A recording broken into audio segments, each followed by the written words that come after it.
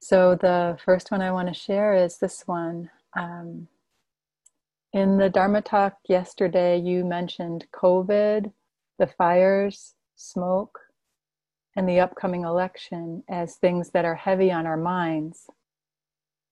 I was really hoping you were going to bring up racial inequality with regard to police brutality and murder of Black people as one example. The current reckoning on these systems is definitely taking up space in my mind and heart. Would you be willing to comment on that? The answer is yes, 100%. And I actually had planned to say a few words this weekend about a book recently written by Ruth King, an insight meditation teacher who is African American. The book is called Mindful of Race, and I highly recommend it.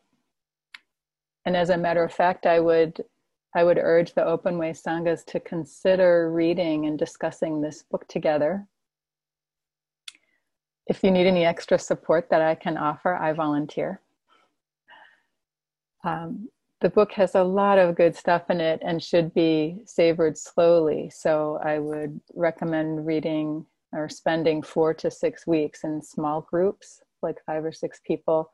I myself took 4 weeks to read it and only finished it the day it was due back at the library. And it's not a super long book, but it's just so full of really important insight and practice. It's the one thing I really appreciated about it is how not only mindfulness informs our looking deeply into race, but also how the manifestations of our racialized society can inform us as mindfulness practitioners.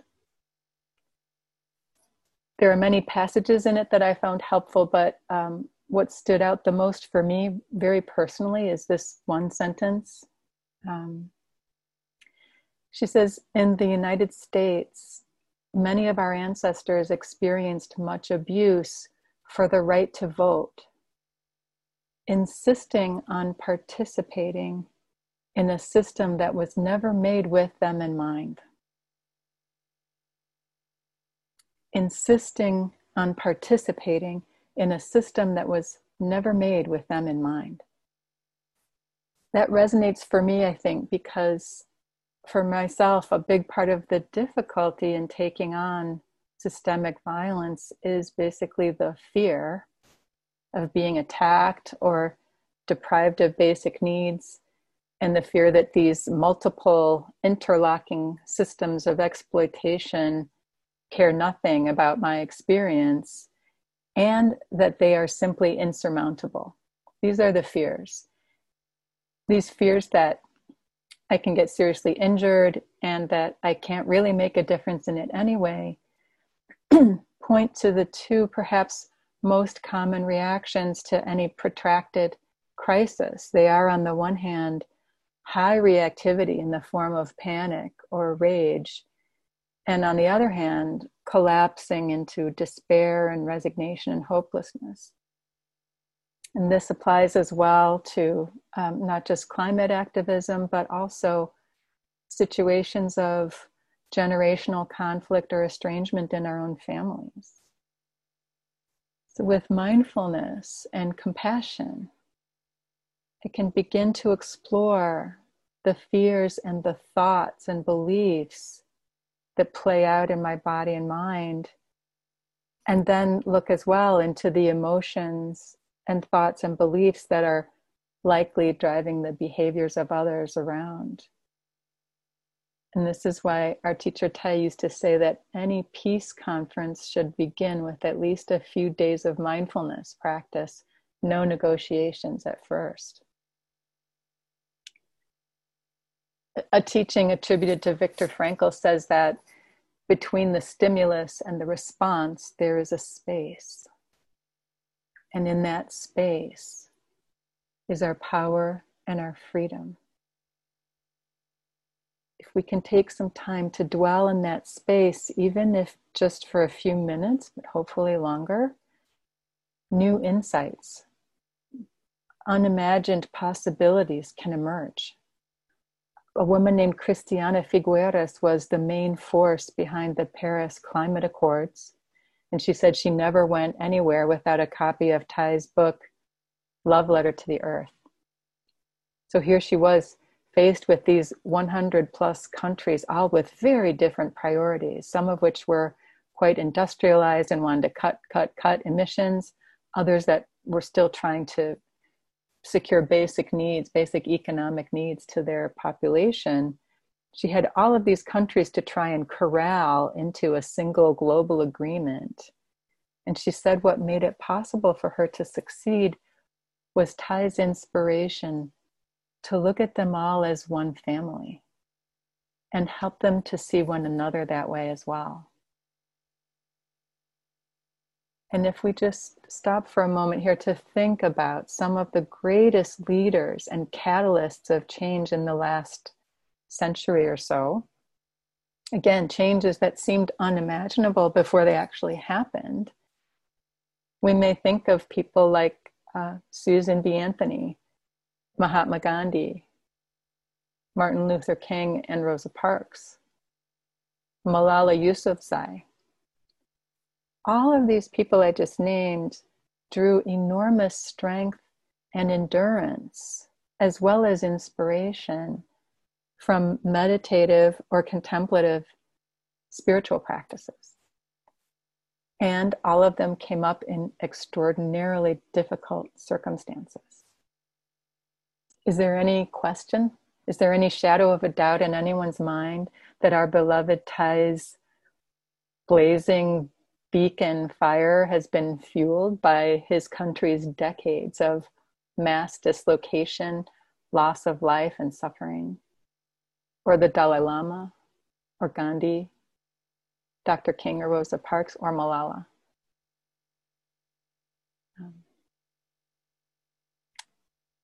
So just one other thing on that subject, I would just add another book that I highly recommend be studied by every Sangha is by Insight teacher Larry Yang. And his book is called Awakening Together. Also, I'm starting to get to know some of the work of the Zen priest, African-American woman, Angel Kyodo Williams. I think she has a lot to offer as well. I'm looking forward to learning more from her in the coming months. I'll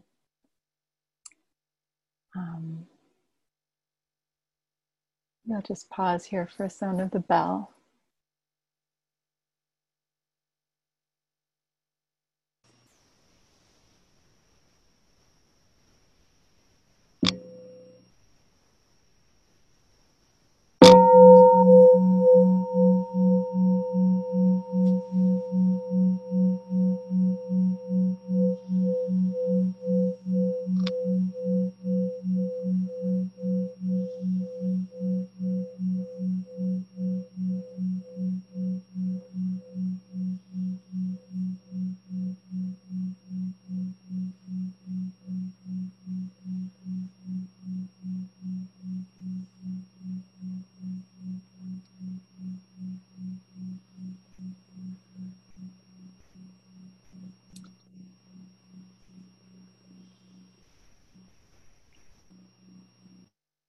Had a few questions that came in or reflections about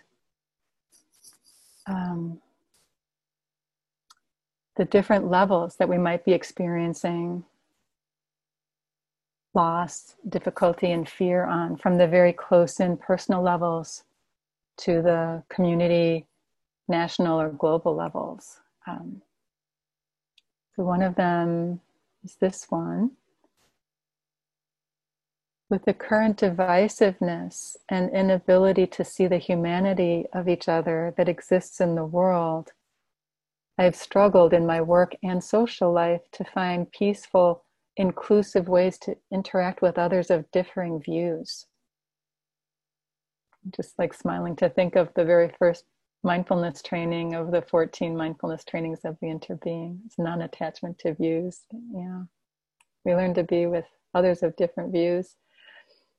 He says, I'm not trying to change views, but simply meet people in a respectful space where we can find commonality and a solution to the conflict at hand, where we both walk away with more appreciation for the other. I realize this is not always possible, but this is the ideal I hold in my heart.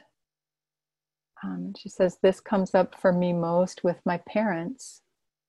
I generally avoid anything related to politics with them and have no desire to debate them for change. Rather, I feel that these topics are so divisive that we cannot be vulnerable with each other because of how they react if I talk about my life experiences. This leads me to the second area where I am engaging this topic. I work as a manager. As per city and state mandate, we require everyone in the store to wear a mask. We have a small group of people who do not wish to wear masks for religious, health, or mental health issues, and they engage us frequently in an attempt to have the police called on them so they can be trespassed from the property. She says, I find this deeply troubling on a personal level when people have publicly and in person accused me of discrimination and such for upholding policies. On a larger scale, 2 of them have picked up wider backing. One person is organizing to sue the store and some staff, including myself. And another is publicly calling for protests and releasing our personal addresses and contact info to their following. I know that my interest in peaceful communication will provide no help in these larger scale issues, except that I strongly feel we really need personal connection, even just 1 second of mutual respect, to transcend these times and our tendency to fight to the finish for our beliefs and values. It's hard. And many days I don't feel strong enough to hold this space. I believe that we all act, I'm still quoting the letter, I believe that we all act in the most logical way for us, based on the thoughts and beliefs we're operating under. Sometimes I can understand them, but I lack insight on how to build a bridge to them. That bridge building and what follows is what I am looking to strengthen in myself.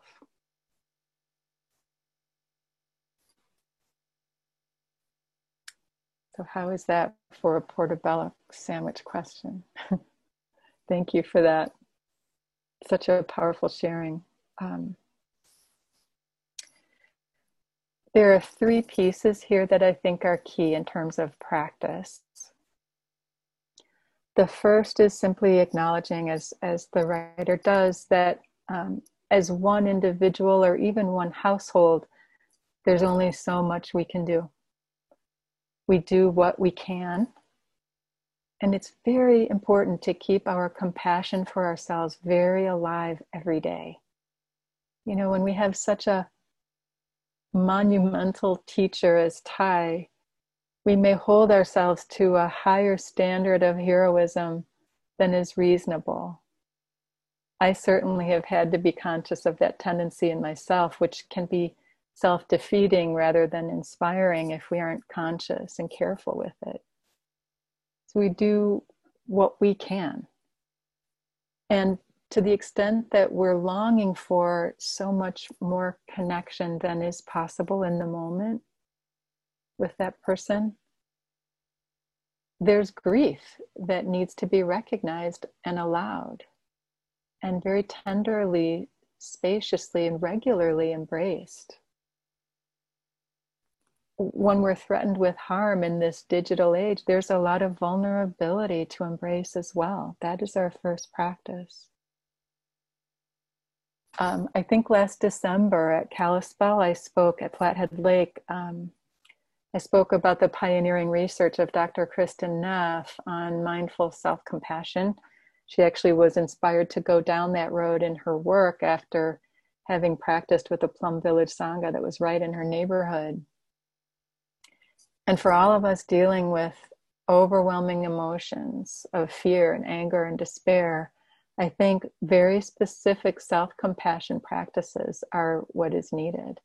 You can find guided meditations by Dr. Neff on her site. I'm just going to put it in the chat, the link, if you want to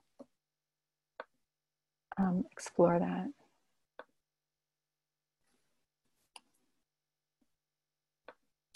It'll stay in the chat for the length of this talk, so you can jot it down later if you want.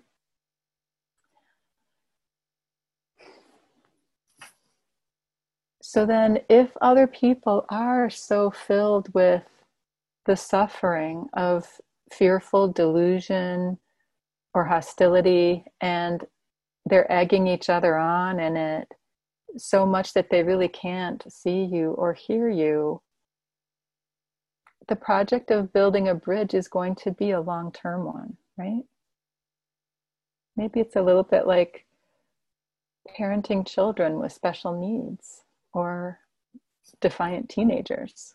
It takes not only a lot of compassion for ourselves and for the other person, but also a lot of patience and perseverance, as well as creativity, which we've had some opportunity to practice together on our own and together.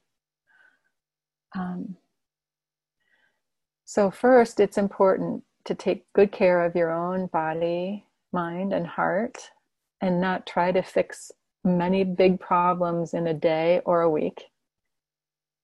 Human conflicts and suffering have been happening from the very beginning of the species, and probably a long time before that. It didn't start in our lifetime, and it isn't all going to end in it either. And we have the right to ask the Sangha for help and support, and keep asking for it while we're dealing with being on the receiving end of aggression. And when you feel enough support and strength in yourself to then take a step, pick one or two people who you see might be open to connecting a little bit more from the heart, and just let go of the rest for now. You may find the practice of reflective listening and other pieces of Marshall Rosenberg's nonviolent communication to be helpful. He essentially teaches us how to not pay so much attention to the thoughts and opinions that a person is perhaps spewing, and instead to listen for and acknowledge the feelings and the unmet needs that they're experiencing. And when we try to reflect them back in a sort of a friendly guess, what's interesting I found in that practice with nonviolent communication, it's not so important that your guess is right. It's more that they can feel you are really trying to meet them where they are and understand what's happening for them. And again, we need support to be able to do this. And what we're talking about here is Thay's own lifelong labor of love. And just please remember that he is with us in every single step.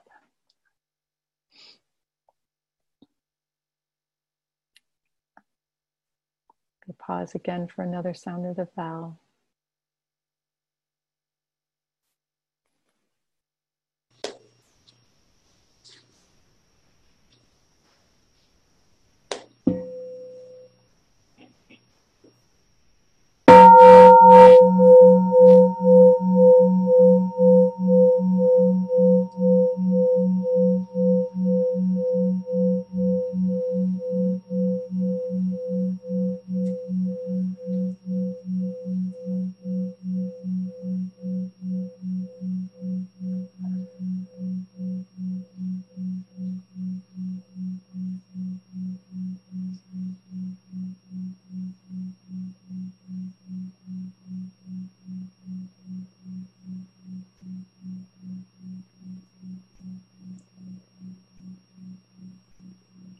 Moving more into that sense of the different levels that we're experiencing. One person wrote, "This year has been one of immense collective suffering and adaptation. We've experienced perhaps more fast-paced change and large-scale loss this year than in any other of most of our living memories. And in the midst of that collective experience, we all also continue to experience our personal sufferings and joys. And this person says, I almost feel like those are quieter out of necessity. For example, what is it to say we've experienced a deep personal loss when, as a nation, we're losing thousands of nameless to us people per day to a virus? Or how do you express a great joy to a small group of friends who may be lost in the collective suffering and find it hard to celebrate anything right now? Another one on this theme. This person said, in addition to the big nationwide things we all are dealing with, I have two additional ones. My sister is dying of lung cancer that has spread to her brain, and my eyesight has gotten significantly worse. My practice is helping me, and I do deeply understand the impermanence of these things and know there is life on the other side. My question is about how we can shape the culture, the values, and the way we live to be more in line with our mindfulness training's view of the world as we make our way through this unique opportunity. And she says many people are hoping things will just snap back to normal, but the earth could benefit from a new normal. And one more on this theme. A front and center issue in my practice in recent months or years has been that as I slog through what appears to be grief for situations in the world, I'm starting to wonder if a great deal of it isn't projections of my own unprocessed internal grief. Of course, there are many things about which to grieve out there, but the more I face my own historical personal losses, the less I feel dire about the external losses, and the more open to the thought that we're in global labor pains, birthing something better. In this incredible year, she says, of 2020, to what extent are we projecting unprocessed internal aggressions and griefs onto our interpretation of what's going on? So you can hear just the depth of the presence and the exploration that this year is calling forth in us as practitioners. So when I reflected on these questions, this sort of collection of theme questions, the image that came into my mind is how we are all practicing already with a family or even our own body. So as Christiana Figueres, the climate change pioneer, saw, we humans on this planet are one great extended family, and the other forms of life as well. So in our own personal families and bodies, we have various needs and conditions that have to do with our surviving and our thriving in health and well-being. So these bodies need to have food to eat. These bodies need to have a shelter that protects us from cold and heat and smoke and predators. And then there's medicine, surgery, or other medical care, some of which may be necessary for us to survive, others without which we can survive but maybe not easily thrive, and still other kinds of medical choices that simply make the difference between whether or not we'll be able to go on skiing down a Black Diamond Trail or just have to enjoy the medium difficulty trail. I was just thinking about skiing. So before I was a nun, I am not a downhill skier, but I worked in a large corporate office before I was a nun, and I had a boss who was a very lovely, kind man. He was also very driven in his work and worried all the time. He told me the only time he could experience freedom from his ruminating worries and thoughts was when he was skiing down a very challenging trail, and his life literally depended on his maintaining total focus and concentration on what was happening moment to moment, right there in front of him and inside him. So what I'm saying here is that we are making choices right now already, all the time, balancing the relative urgency as we experience it and costs and benefits of various things that we have to make choices about. And so it's the same thing in a way with these other more kind of mental or emotional subjects that are flowing through these questions. We make choices, we sense kind of where the need is strongest, what we have the capacity to address, and kind of what the priorities are. This is very similar. And it's also really essential we not forget that both as individuals and as families and as communities and a nation, we don't just only have needs, we also have resources. And again, you know, those can be quite varied, but we all have some kind of resource, or we wouldn't be able to live. And that's a lot of what the Gathas practice is pointing us to. Just need to plug in my computer. I thought I would just read Thay's very classic poem called Our True Heritage. Thay says, the cosmos is filled with precious gems. I want to offer a handful of them to you this morning. Each moment you are alive is a gem, shining through and containing earth and sky, water and clouds. It needs you to breathe gently for the miracles to be displayed. Suddenly you hear the birds singing, the pines chanting, see the flowers blooming, the blue sky, the white clouds, the smile and the marvelous look of your beloved. You, the richest person on earth, who have been going around begging for a living, stop being the destitute child, come back and claim your heritage. Thay says, we should enjoy our happiness and offer it to everyone. Cherish this very moment. Let go of the stream of distress and embrace life fully in your arms.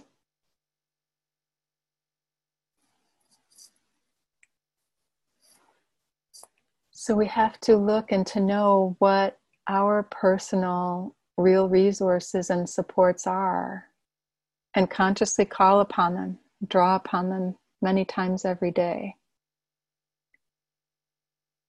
And the great thing about mindfulness practice on the different levels that these questions pointed to is whatever we practice, no matter where we practice it, gets stronger, right? So if we practice running away from our pain, then our tendency to divide and disown ourselves gets stronger. But if we practice embracing, pausing and embracing our pain, our grief, our vulnerability, our fear with this patient acceptance and compassion, our capacity to endure difficulty gets stronger.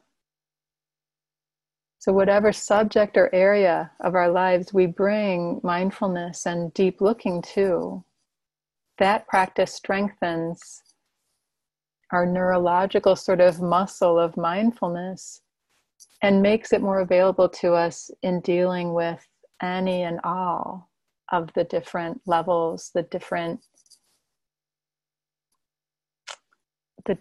things that are happening in us and around us.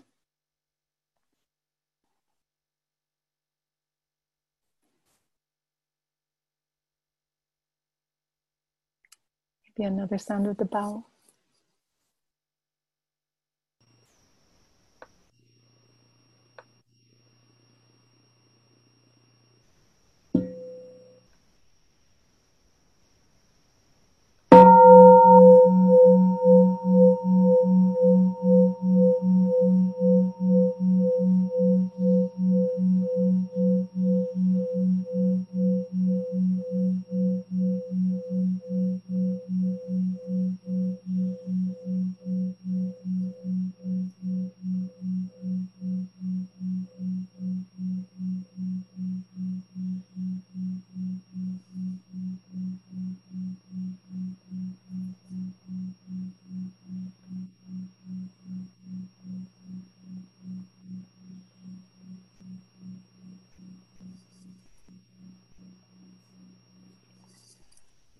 So one person said,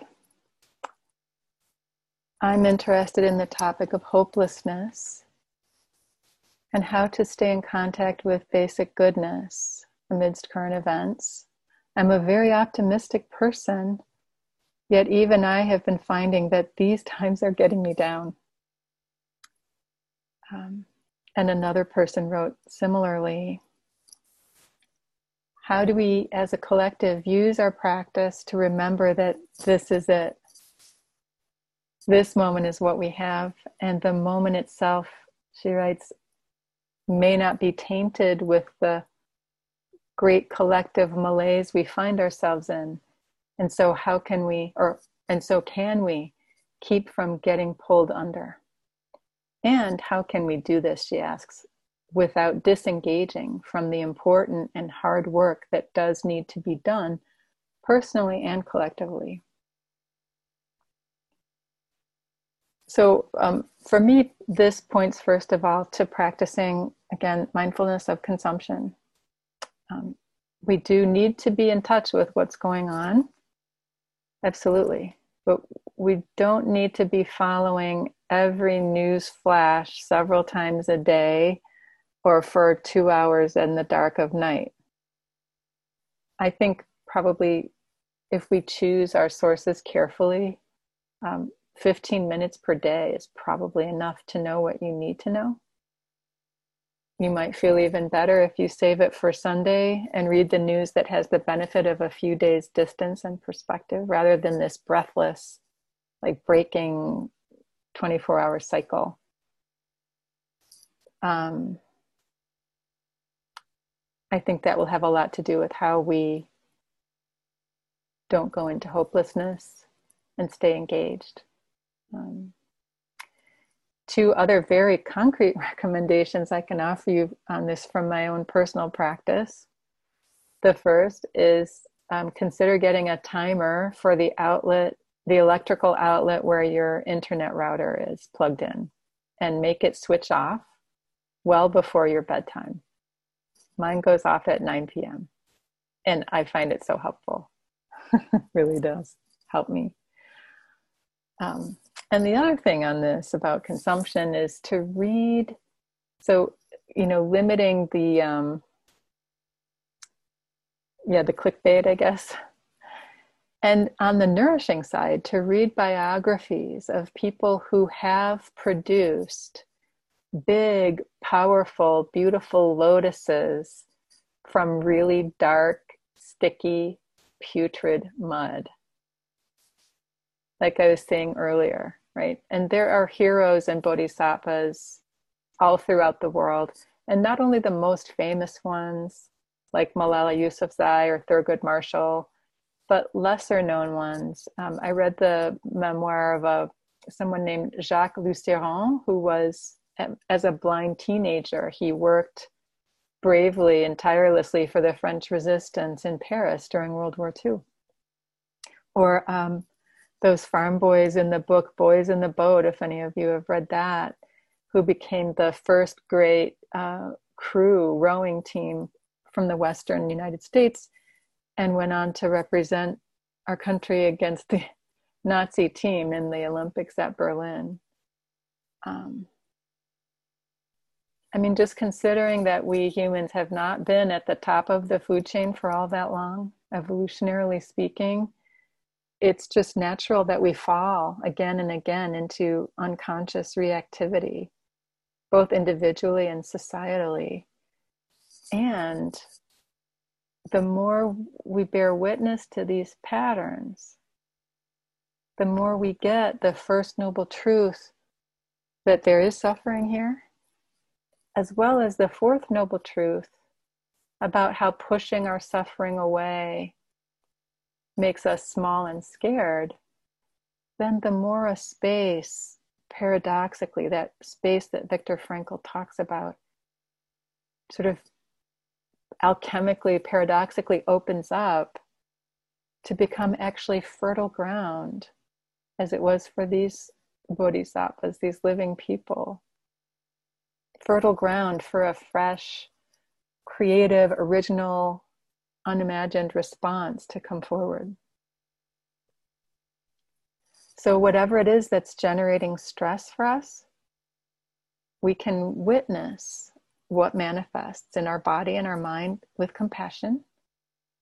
And then in that resourcing and that grounding and space that we open up by embracing it, then we can ask ourselves, how might this help bring about more awakening in myself and my community? How might even this painful situation serve awakening in myself and in my community or my family? Where might the next lotus be germinating right this minute? And how can I help nurture it along with dedication and also with ease? Remember the next phrase that Thay says, after peace is every step, it turns the long road into joy. Turns the long road into joy.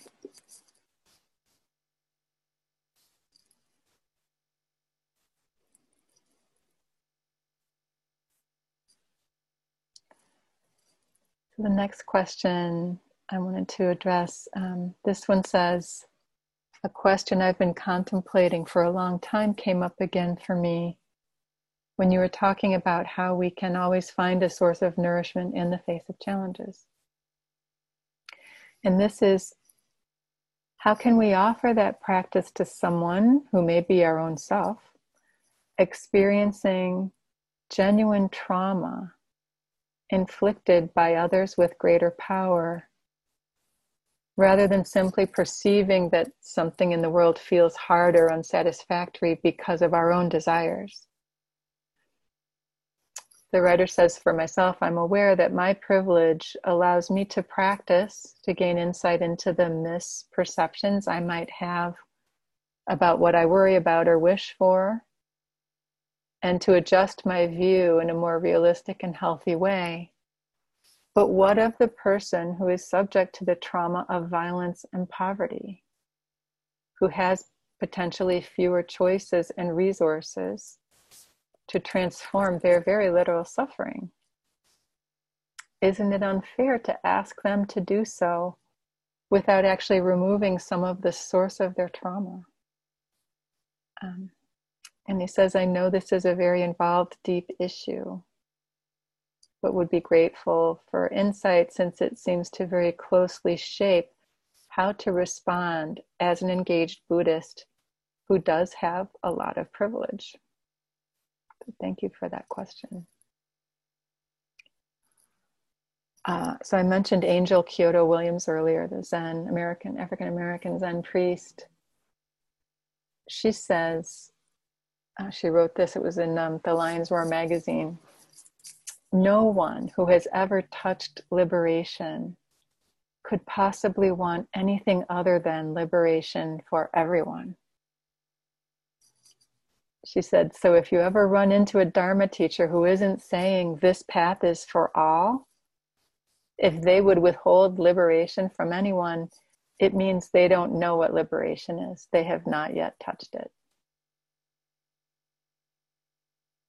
Now, with that being said, on the level of specific practices that we do today, do we recommend the exact same practice to a person in a situation of privilege and relative comfort as to someone living with insecurity around the most basic needs for survival, plus ongoing daily full-blown trauma? No, we don't. A person who has gone without a meal for 2 days, and not because they're doing some like Miami diet, is not going to pay much attention to anything else until that need is fulfilled. You know, Thay was once in a museum looking at a mummy, and a little girl, maybe 4 or 5 years old, came into the room without her parents. She saw the mummy and she was shaken by the sight of a dead human body. And so she turned to Thay and she asked him, is that going to happen to me too? And Thay looked back at her and he said, no. And during the war in Vietnam, much of Thai's time and energy was devoted to setting up and running a volunteer social services program, rebuilding villages. We talked about that, I think, back at Flathead, building and rebuilding and rebuilding villages that had been bombed, creating schools, bringing food. But the social workers also had to come back to headquarters for one day each week to practice renewing themselves. They were able to do that. They had enough support. So the point here is that the Dharma always has to be appropriate. And most of the time, really, this is not a question of either or all or nothing. Thai taught that in Buddhism, we say there are three kinds of gifts we can offer. Material gifts, the gift of Dharma, and the gift of non-fear.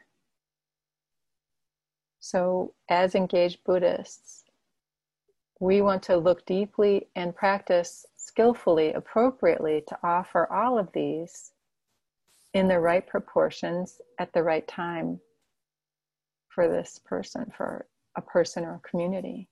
That's mindfulness. That's applied Buddhism.